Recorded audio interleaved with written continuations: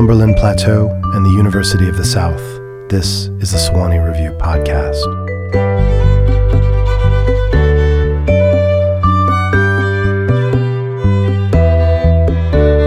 My guest today is Stephanie Danler. Stephanie is a novelist, an essayist, a memoirist, a television producer, a mom.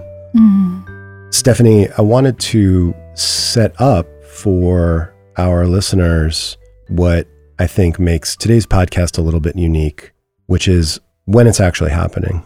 It's late October in Nashville. You have turned in an early draft of your upcoming memoir, Stray, and you're in the editing process. So that in some ways, my hope is readers of yours listening to this podcast will not only get a chance to hear you read from the book, but will also, if they're listening really carefully, see some of the refinement that still has to go into the process of finishing a book, which is itself a long process. So many of your readers know you from your novel Sweetbitter, as well as some of the accompanying nonfiction you've written for publications like Vogue or the Sewanee Review. But obviously this is your first really delving into memoir on a much larger scale. I was wondering if first you could just talk about what some of the big challenges were with memoir versus writing fiction. Well, I see the challenges as having two sides, and one is the emotional and one is the sort of the craft of it, right? The construction of it. Emotionally, I was raised by addicts, and like most people in that situation, you are trained to keep secrets and to not speak about what goes on in your home. And part of the story of this book is learning how to talk about this part of my life and how to expose myself, the vulnerability that comes with it, and that vulnerability potentially leading to a better life in some way. Just getting the words on the page was extremely difficult. As far as the construction of a book, I think that the constraints around memoir are so false. They feel falser to me than fiction, where you've picked a beginning and an end from your invention.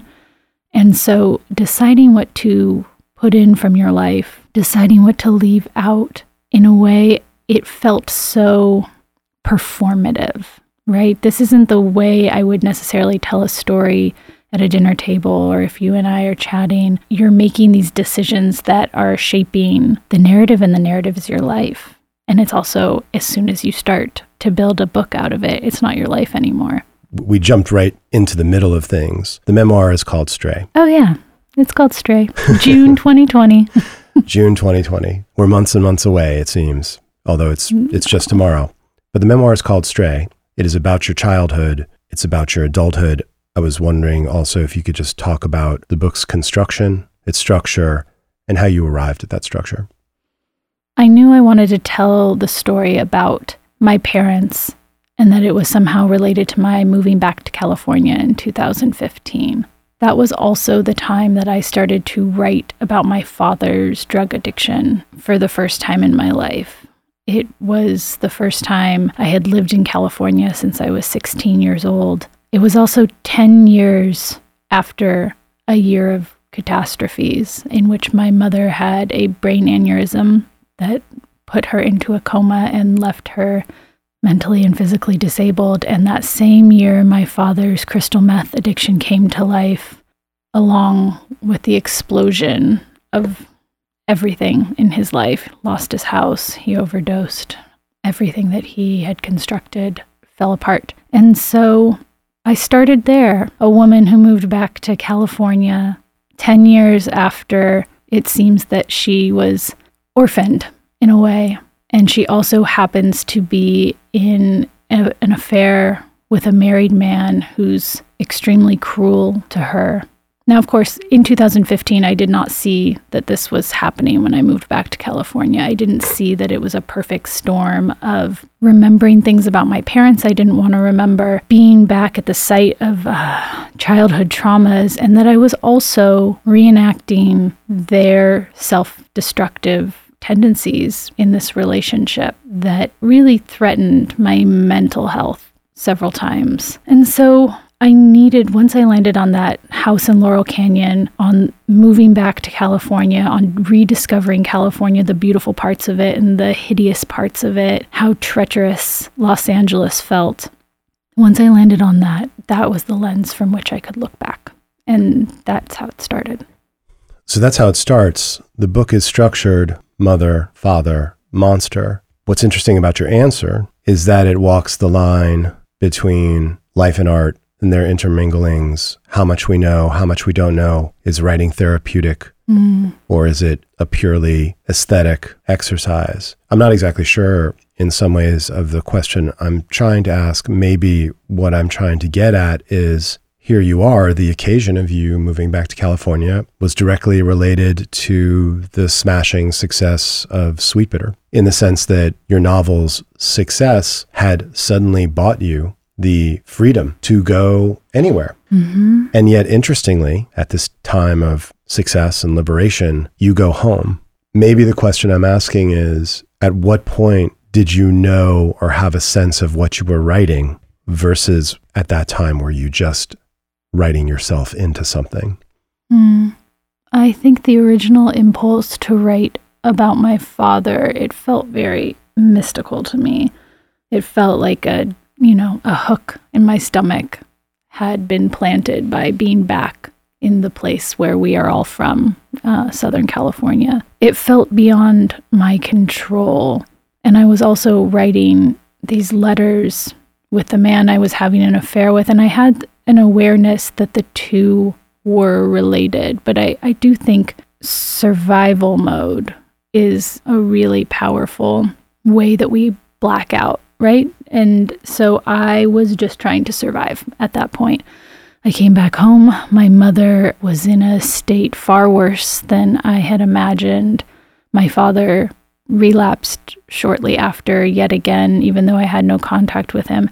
And I wasn't thinking about this as a book. It was impossible that I would ever write about my parents or ever write a memoir. But I also did know that through writing about them, I was trying to take control of the story. And I've been thinking about that a lot as I edit the end of the book, that writing about these people, the three people who have arguably hurt me the most in my life, I'm keeping them close to me, but also I'm taking control of the story, right?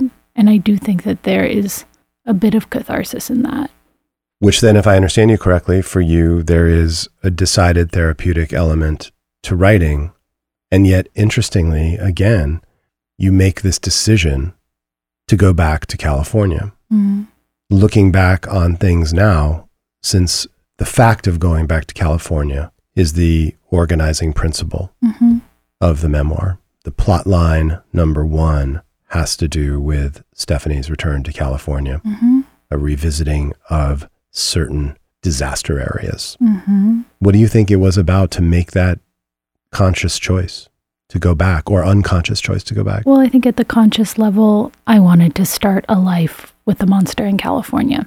I think I went there to wait for him to leave his wife, and that would be the place that we started over. I think at an unconscious level, I think that I knew there was a wound. And as Bart says, where there's a wound, there's a story. There was something so tender and invigorating about being there. I think that there's a pretty simple A to B journey that I go on in the book, from apathy, which allows me to ignore my parents' pain, ignore my own pain, ignore the pain of the man I'm in love with, to the beginning of caring, of taking care of myself, trying to make better choices, taking care of the people that I love. And so I think that unconsciously I knew that California was the place where this circle closed. We've been very lucky at the Sewanee Review to have published, I think, one of the germinating essays of Stray, which is Engram's California, which you published in the first issue under my editorship. It's about the green shoots of love with somebody functional and responsible. He's named the love interest in the memoir and gets officially named as the memoir proceeds. It's almost as if by naming him something other than the love interest. He's anointed with an identity beyond a balm.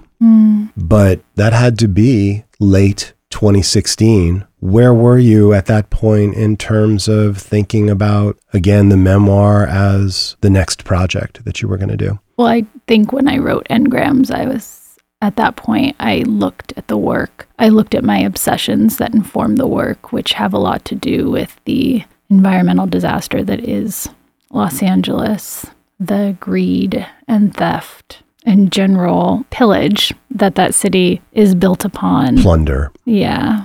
And when I wrote Engrams, I knew that it was a book, but I did not know when I wrote Engrams where that would end. I mean, I think in that piece, it's an incredible snapshot of a moment in time with my now husband, Matt, because I was very unsure that it would work. I had this attitude towards him. I thought that there was something so juvenile and so... Idealistic? Yeah, idealistic, but I thought that he wasn't damaged enough for me, that we would never be able to build something together because we spoke fundamentally different languages, which I actually still believe. I think that he has never been paralyzed by anxiety or depression. And at the end of the day, there are people that trust the world and there are people that do not. And I think that for those of us who do not, things like loving, taking care of yourself, they're just infinitely harder. They require a lot of work. And when I wrote Engrams, I didn't name him. We'd been dating for not even a year, but I was interested in what was happening to me, that I was starting to open up, that somehow he seemed connected to California, and that if I could open up to this person and to this state, that some sort of healing might occur.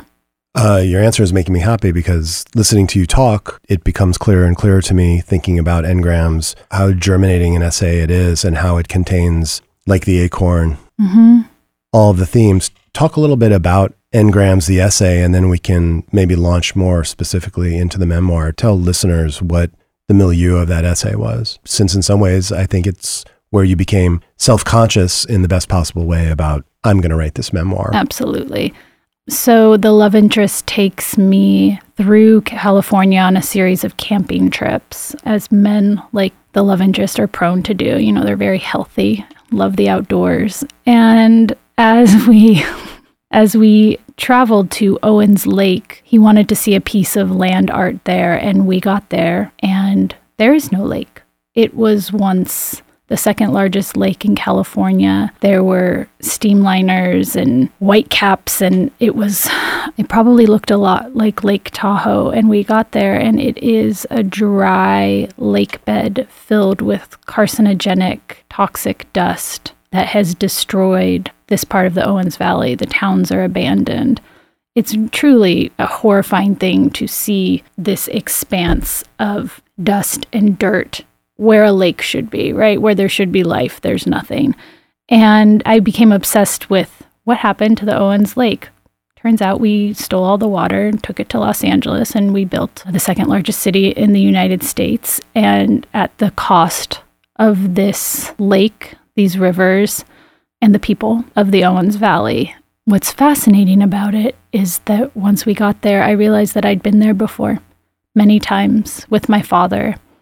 We have a camp out in the Inyo Mountains called the Diggins, and my dad, on one of his rare visitations, used to take my sister and I out there to ostensibly toughen us up. And I truly had not thought about it in a decade. And the fact that Matt, the love interest, had brought me back there, that I was inclined to tell him this story, that I was remembering things about my past, both good and bad, the beauty of California, the horror of California, the beauty of my father, how desperately I had yearned for his affection and his absence, the huge shape of his absence in my life. It all was dropped on me like a ton of bricks. And that is what Stray is about, the remembering, the feeling. It's just amazing in October of 2019 how so much of the discussion about climate disaster is about what's coming. And yet, listening to you talk about Owens Lake, the climate disaster is already here.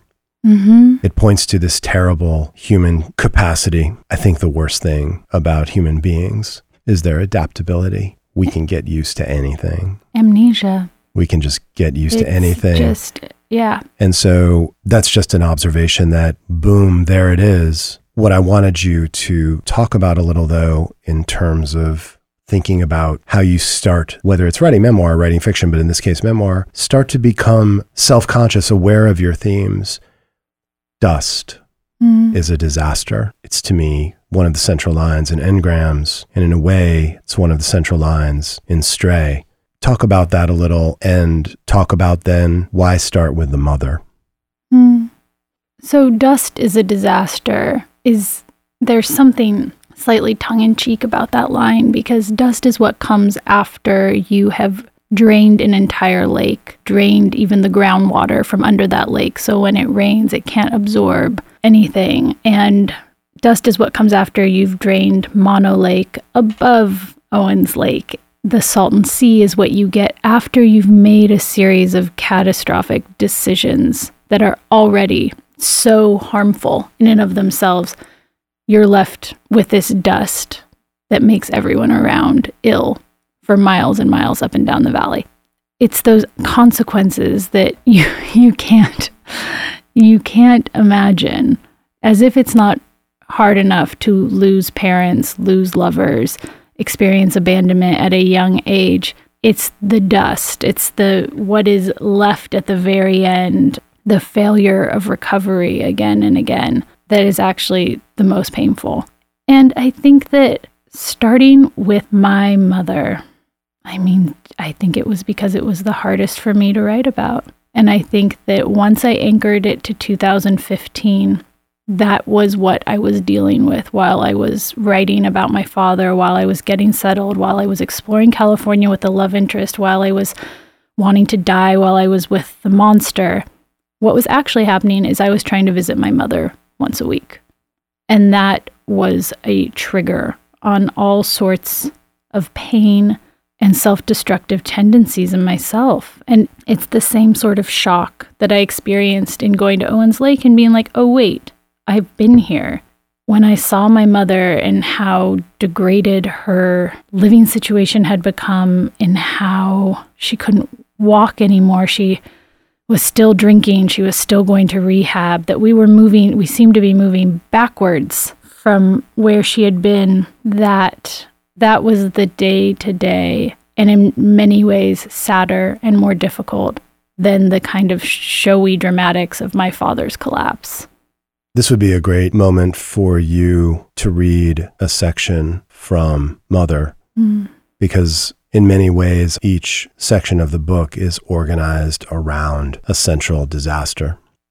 Why don't you go ahead and read the passage you've picked and set it up for us? Yeah. Tell us a little bit about this. This scene that I am about to read, my mother had a brain aneurysm in 2005 that left her physically and mentally disabled. And I moved home for the summer to nurse her right when she got out of the hospital. And so there are a series of scenes that take place in 2005, and this is one of them. Long Beach Memorial Hospital was proud of her. They published a photo of her sitting in their community garden on the cover of their newsletter. They removed her throat tubes, scratching then scarring her vocal cords. And she spoke. Nonsense at first, lovely infantile gibberish. She still relied mostly on blinks. 2 for yes, 1 for no. My grandfather and aunt were desperate to buy time, to buy more physical therapy at the hospital, more medical attention. There were too many unknowns. Would she speak? Would she walk? Would she be able to work again, drive? How would we afford 24-hour care? We read that the first 3 months were crucial in determining the success of recovery. My aunt got us 2 additional months at the hospital, and during that time, hope seethed through us. The right side of her body was initially paralyzed, but after a month of daily acupuncture, she could do small steps with a walker. She would be coming home. I was supposed to be in New York City that summer, where I had been every summer since college started. My sister wanted me to come home. My grandfather needed me to come home. There was talk of not being able to finish at Kenyon because of the expenses. Everything was on hold until we saw what we were dealing with. I took my finals in Rome, then flew to Los Angeles through Frankfurt. She was considered a miracle recovery. We didn't have money for full-time care, but 2 days a week we had a professional nurse. She was a little lax with my mother, but she was kind. 5 days a week, I was a nurse, my sister helping when she could. I often wonder what would have become of my mother if that care ratio was reversed. I only know that I tried.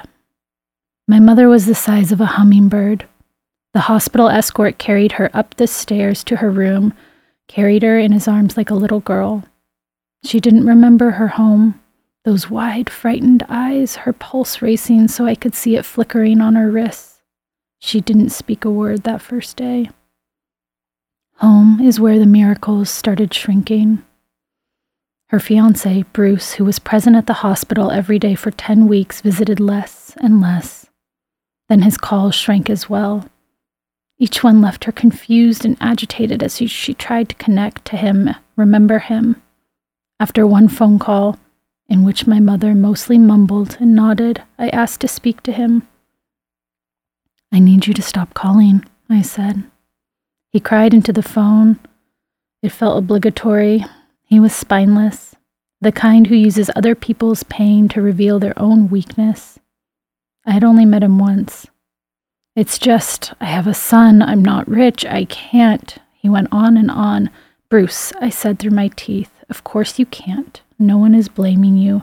Grow up and stop calling. She'll forget in a week." He continued crying, and eventually I hung up on him. Yet for all my bravado, very few things gut me as thoroughly as the memory of her saying in the bathtub in that squeaky doll voice, "I have a boyfriend, right?" She had to ask for her memories back from me. When I recall the times I've had steel in my blood where I wanted nothing but to survive, it's my grandmother's voice that comes out in me. I felt nothing looking at my mother, though her face was falling. "No," I told her, "you don't have a boyfriend." At night, I listened to her fluttery hummingbird breaths and felt the force of how quickly lives can change, not just hers, but mine. Wiping out her memory had wiped out my entire childhood. I had Christina, but she was younger than me. Our versions of events vary wildly. It felt like there was no witness to my growing up, no one paying attention. A backdrop had fallen away, revealing an empty soundstage. The aneurysm also took away our chance to fix anything between us. It was all gone. Eventually, my sister and I slept together in another room with a baby monitor. That first week, I slept on a cot in my mother's room, sometimes right outside the door if I couldn't handle it. It wasn't the gross stuff. I don't care about taking her to the toilet, cleaning out the staples in her skull. I don't care about showering her, trying to shave her legs, trying to tweeze the hairs around her nipples, which had grown long and wavy at the hospital. Don't care about helping her with tampons when her period surprised us. Don't care about brushing her teeth, icing bruises that welled up every time she hit a wall. It was her breathing while sleeping, panting while dreaming. I knew in her dreams she didn't know what had happened to her, that she would wake up confused all over again. When I looked at her, I think I understood that to love is neither exhilaration nor safety, but instead this, painful, too tender, forcing a forgetting that's close to forgiveness. Interestingly, there's still a sense of hope on a part-to-part basis in the memoir. But since I started this podcast talking about where you are in the process, what for you right now, before the world sees the finished project, the finished memoir, what are you struggling with the most in the mother section and its relationship to the other parts of the book? What do you feel like you really want it to do that maybe it's not doing yet, or it's really close to doing that you're happiest with? I think that the book ends with my pregnancy, really the ultimate symbol of hope, that I would think that after all of this, I was capable of becoming a mother. And I think I often often tell aspiring writers, friends who are writers, you just have to finish. Stop reworking the first 50 pages again and again and again, because you don't know what they need until you've gotten to the end of the book. I mean, what I'm really struggling with in the mother section is that these are live wires, and the rawness of being a new mother, of having a 10-month-old son, and feeling the vacancy of my own mother, trying to imagine what it was like for her, because her short-term memory is gone, her long-term memory is spotty, but to be sort of in the dark with what motherhood means, I have to connect the two for the book to work. And yet, even talking about it, it makes my throat close up. So that is something I have been wildly moved when writing fiction, thrilled, and I've cried. Writing memoir, you are up against the darkest parts of yourself. And if you cannot bring them to light, the memoir will fail, right? It will lose its authenticity. Right. The next section of the book is father. Mm-hmm. Whereas with the mother, there is this dramatic disaster of the mother's aneurysm, whose dust covers your life, your sister's life, and you're constantly managing its toxicity and figuring out ways in which you can protect yourself from its irradiated particles. Talk then about the father's role in this homecoming and how you began to really think about organizing that section. It's in the book, but I really identify with my father in a way that I was not ever able to with my mother.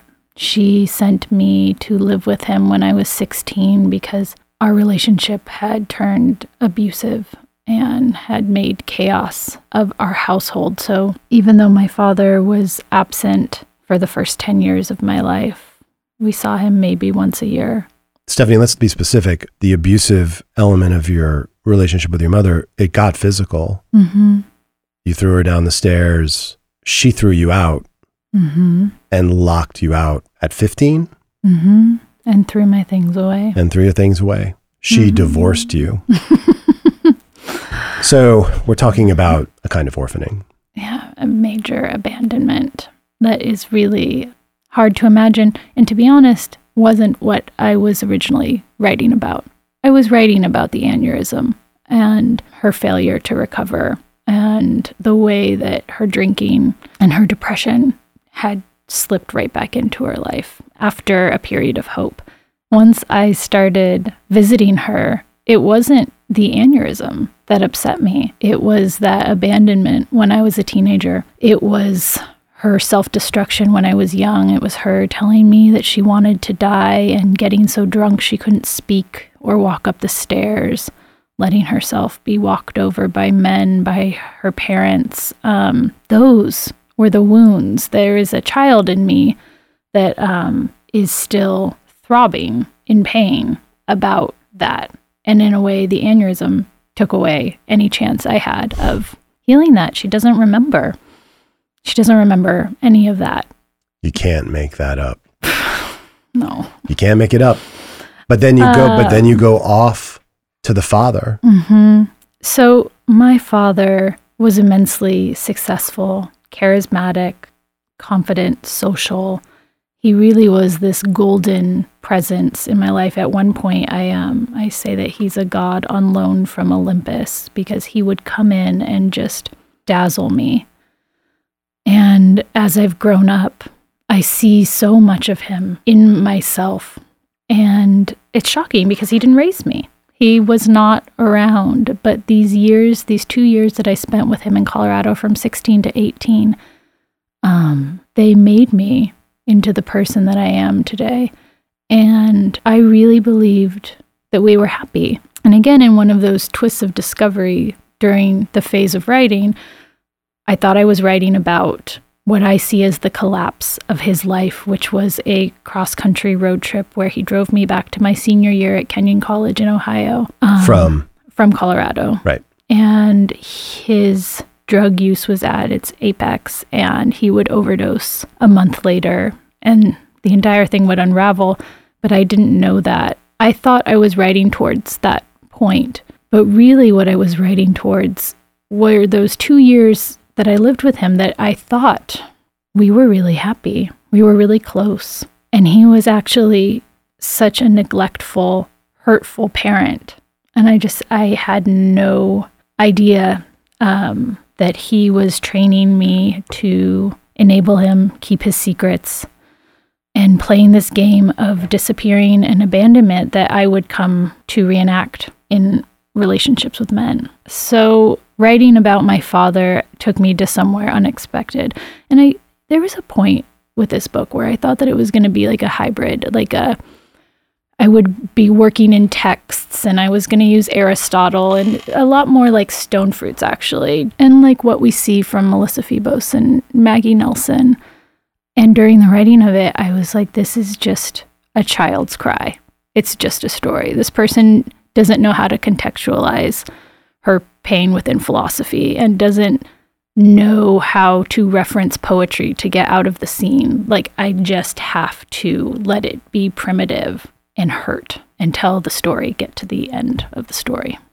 This would be a good time to have you read a section from Father. This is a scene in which my sister and I are in the middle of my father's recovery from his crystal meth, opiate addiction, and alcoholism. It introduces the reader to what I believe is at the heart of his addiction. There's a rehab center tucked in the mountains outside of Estes Park, Colorado, a town known as the Gateway to the Rockies. It must be 8 years ago now that Christina and I flew in from New York City and drove through a snowstorm to spend a healing weekend with my father, who was finishing up his 30 days. For years, my paternal grandmother has been saying that my father is not a drug addict, but suffers from bipolar disorder. The last hospital he was admitted to is inclined to agree. They put him on lithium and thorazine, but they weren't mixing well. He had better diction after a bottle of gin than he did with the pills. While the patients went through their own closing ceremonies, the family sat on plastic chairs in a semicircle around a space heater with other family members. They were haggard parents, bereft siblings, thickened men and women aged before their time by dealing with their addicts. We were usually the only children of an addict. The grieving adults would corner us during coffee breaks and tell us how strong we were. They always tried to touch our backs and shoulders, and if I was feeling compassionate, I would let them. We went around the circle and told our stories. My sister and I were at the end. We listened to the thefts, the car crashes, the lies, the injuries, the unimaginable actualized over and over again. I started thinking about which story about my father I would tell these exhausted people. I thought I would do the hard talking for my sister, as I've always imagined myself her protector. I come from a long line of charismatic liars, I might say. The dinner parties are beautiful. Our main currencies are epiphanies and promises, highly inflated, though we ourselves remain completely bankrupt. I imagined some writerly grandiose bullshit like that. My turn came, and I remember getting out, "My father is a liar," before I erupted into tears. My sister handed me a Kleenex and said to the group, "Let me explain." That was only his 5th relapse. When it comes to my father, I don't believe addiction is a disease. I don't necessarily believe he's bipolar. I don't believe he can be treated for any of the afflictions that we hope will explain his atrocious behavior.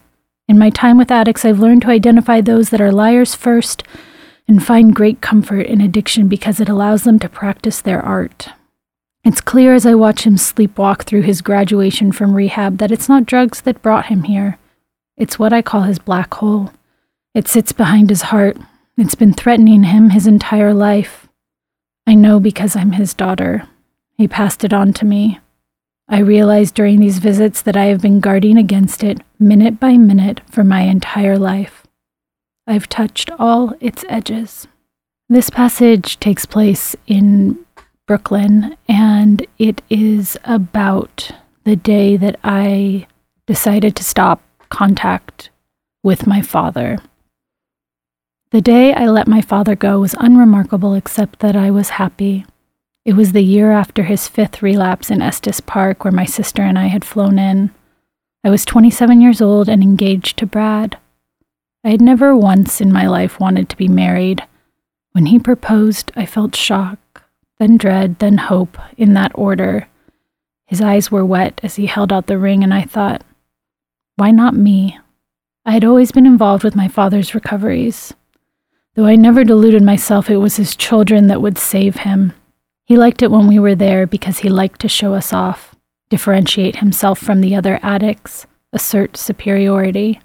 Still, I made space for him in my life. He visited Brad and me a few times, sleeping on the couch in our tiny 1-bedroom on Grand Street in Williamsburg. On those visits, Stephen, my father, was subdued, chugging sparkling water, but still himself, boastful, full of stories, preferring to walk the entire city. I was often unsettled as he left, once to go to New Jersey to visit a friend I'd never heard of, then again to Philadelphia.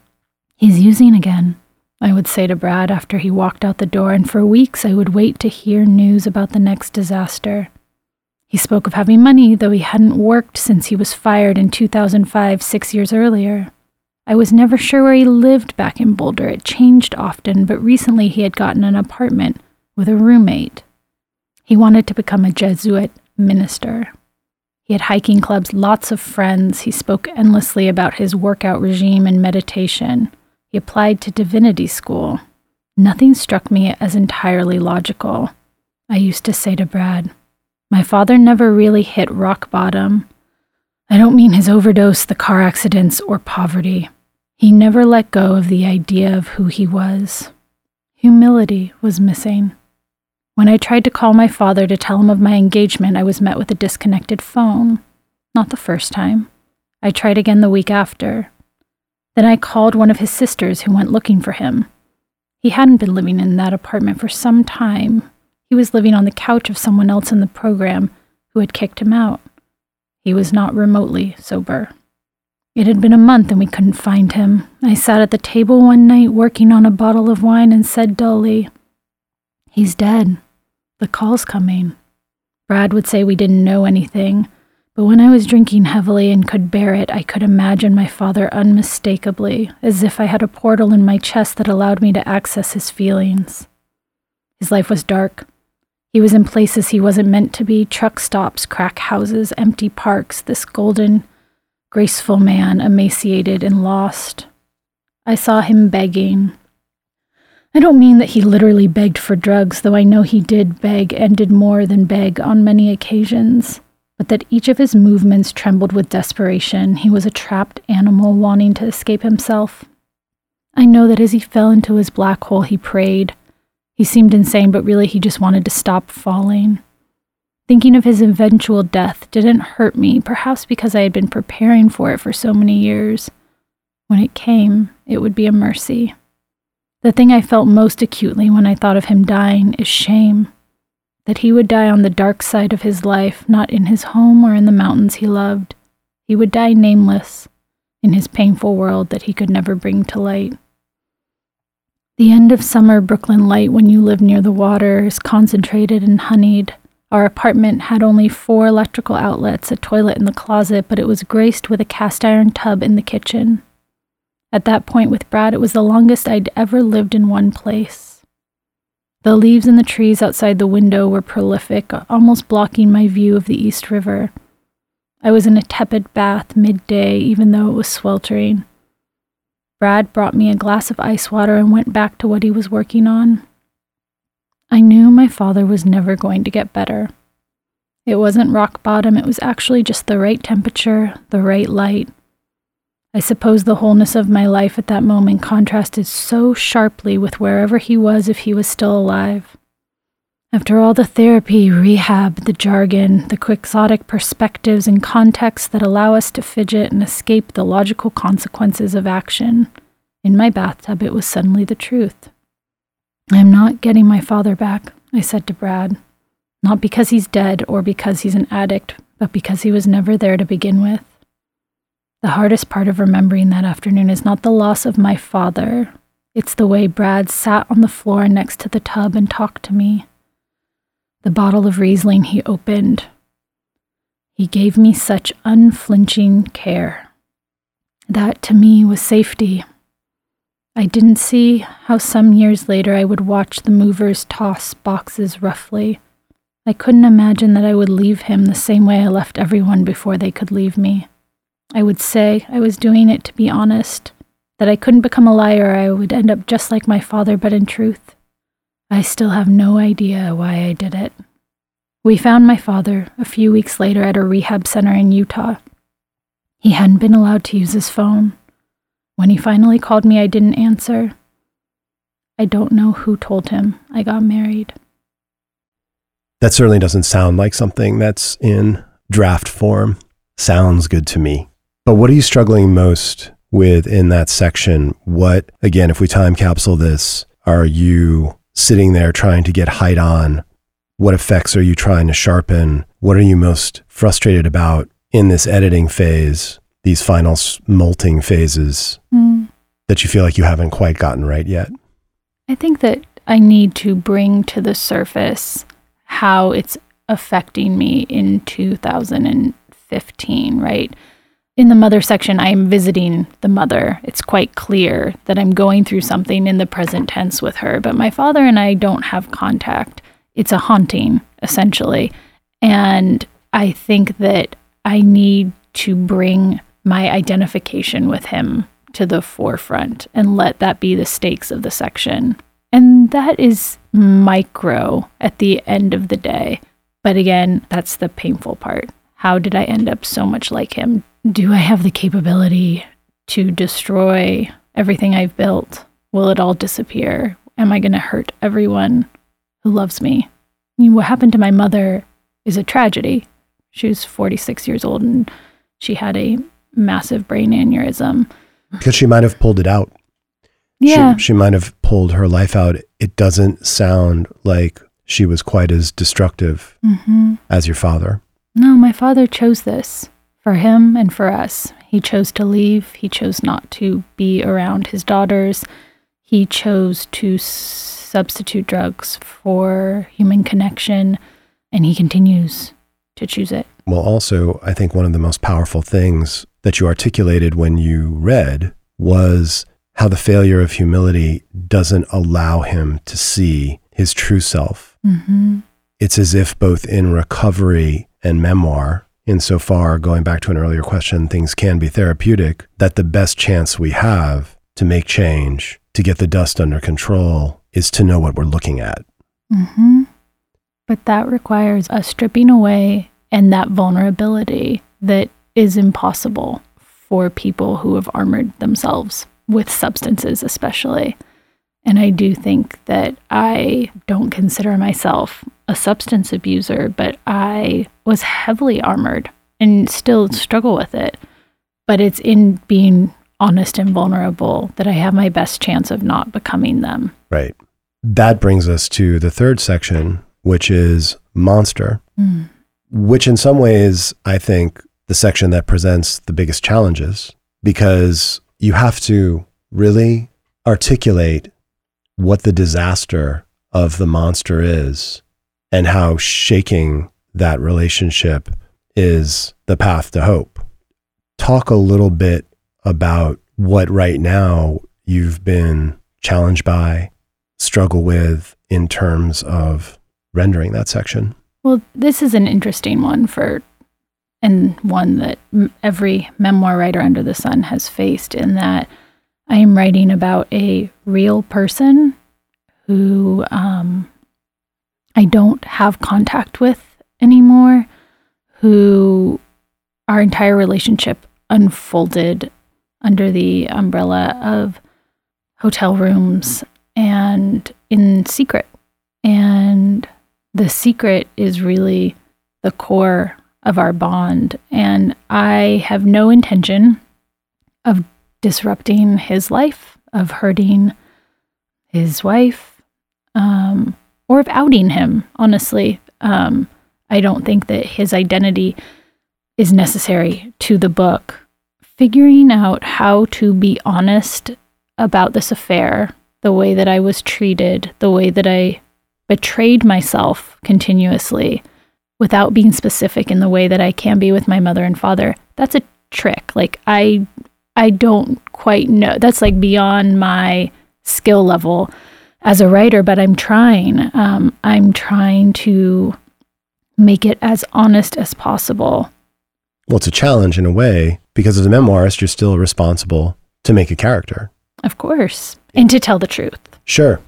And with me in Nashville, because this evening and tomorrow, you're going to be in conversation with Lisa Taddeo, whose nonfiction book, 3 Women, is burning up the world, continues to burn up the world. Lisa, with the Lina and Sloane sections, had, I think, somewhat similar challenges, particularly with the Sloane section, where she has to render a character, but also mask identity. And you feel it, to be honest about it. I mean, I wrote that in my review of 3 Women that I did for the Swanee Review. You feel the urgency and authenticity of the Maggie section in such a way that the Sloane section feels blocked. It feels like Lisa is up against something. And I hope the point of the monster is really the way that the monster made me feel. And that is what I try to come back to. That his quips or the quirks of his job and what it says about his character aren't necessarily as important as the way that he destroys me. But yeah, it's a challenge, a trick. It's, I didn't think it would be this difficult, but yeah, you do owe a character to the reader and to the story. And so I'm working on that. So listeners who are aspiring writers, take note of that moment of Stephanie's doubt being her passion and her passion being her task. We will judge accordingly and sympathetically when the book comes out, but maybe this would be a great time to hear you read a section from Monster. So the monster is the name I've given to a man that I had a very long and very hurtful affair with. He was married for the duration of our affair and continues to be, as far as I know. And this is a scene where I have a kind of epiphany. Since both of our parents have fallen apart, people come up to my sister and me at weddings or family functions to tell us how miraculous we are. They treat us as if we're refugees from a harsher continent we can't talk about or describe. In some ways we are. Deeply displaced, ambiguously orphaned, braced for the next catastrophe. But people were comforted by our youth, by our escape to New York City, by our early marriages. It's only as we grow older, each of us divorcing, that the praise turned hesitant. Blood is thick, their eyes say. I did all right for a long time. I married the kindest, most honest man I knew. I was always proud of the men I'd loved because they were so blatantly not my father. I like to think that's why it took me so long to see what was happening with the monster. You make it sound like a game, my therapist said. I was recounting to my therapist the ways in which the monster had hurt me, disappointed me, failed to show up, disappeared when I needed him, lied to me over and over. How he maneuvered his way back in, how cheap his promises were, how he surprised me, made me laugh, how I was the only person in the world that understood him and his special brand of torment. God, I was so much smarter than his wife, who didn't even see what he was doing. God, how much more stoically I could bear it. Look how thin I am. Look how I wear it. How could he not be impressed? Things would be different when we were actually together.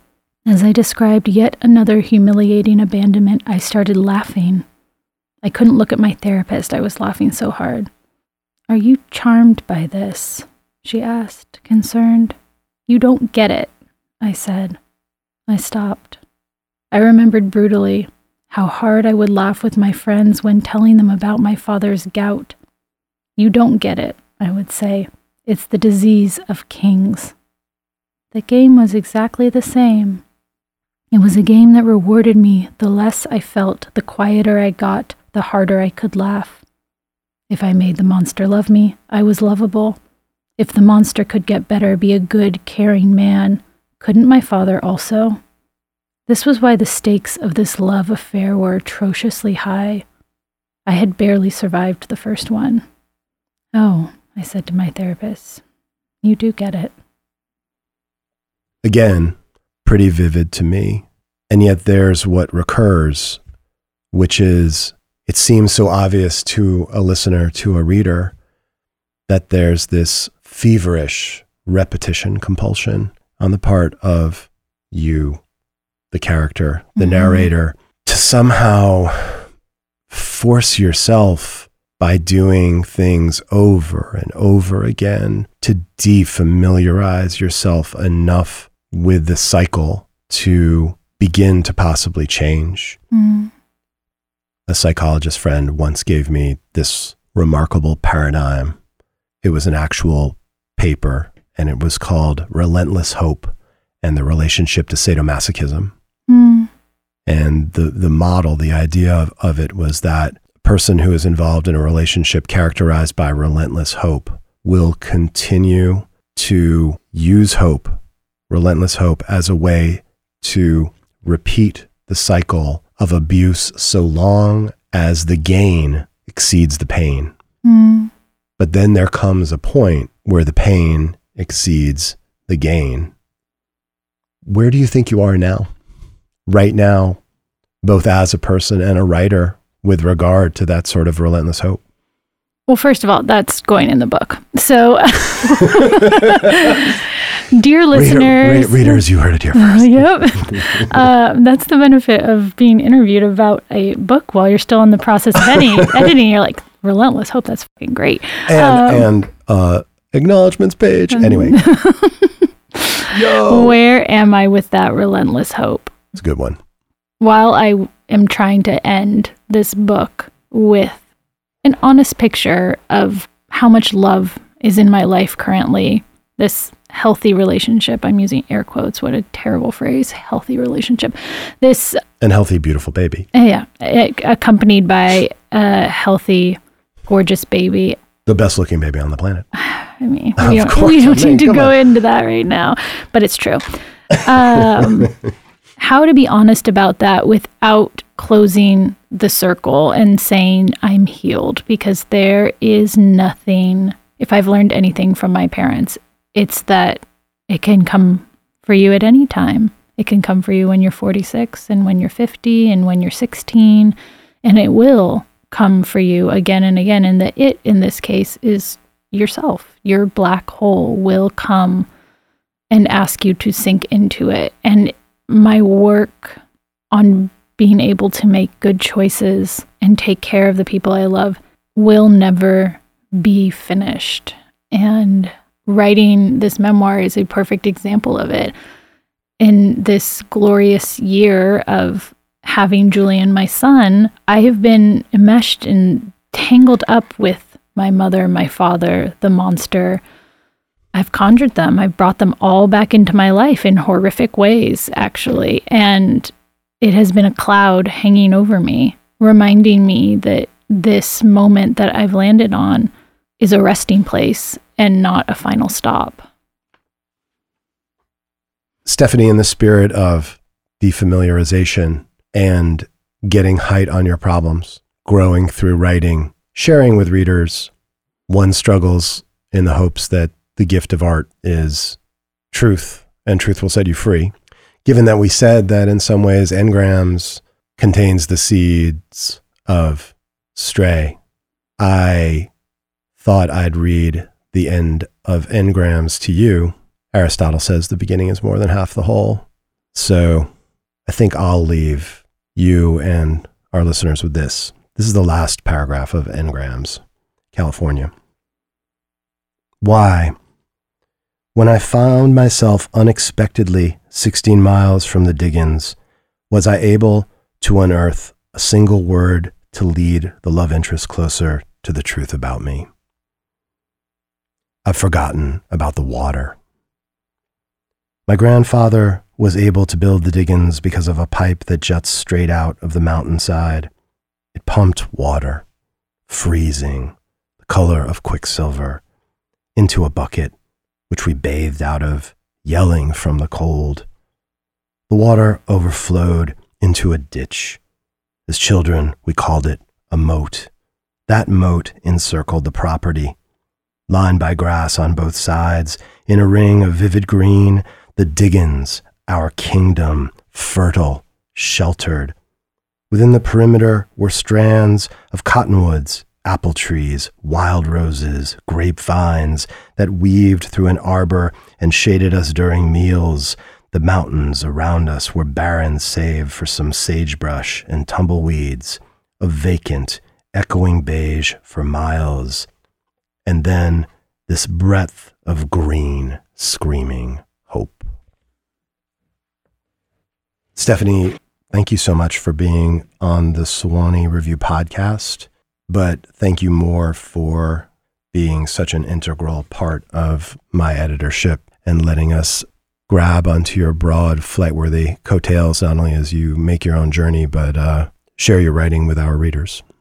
Thank you so much for having me, Adam. It has been an honor at every step.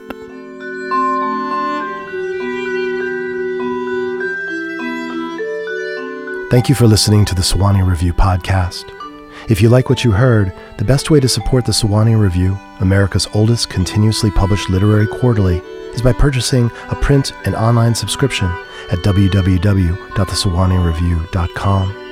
To discover what's happening at the Review, visit our website or follow us on our Twitter, Instagram, and Facebook pages at The Sewanee Review. Special thanks to our producer, Helen Wynena, and sound engineer, Alex Martin, with music by Annie Bowers. Until next time, this is The Sewanee Review, new since 1892.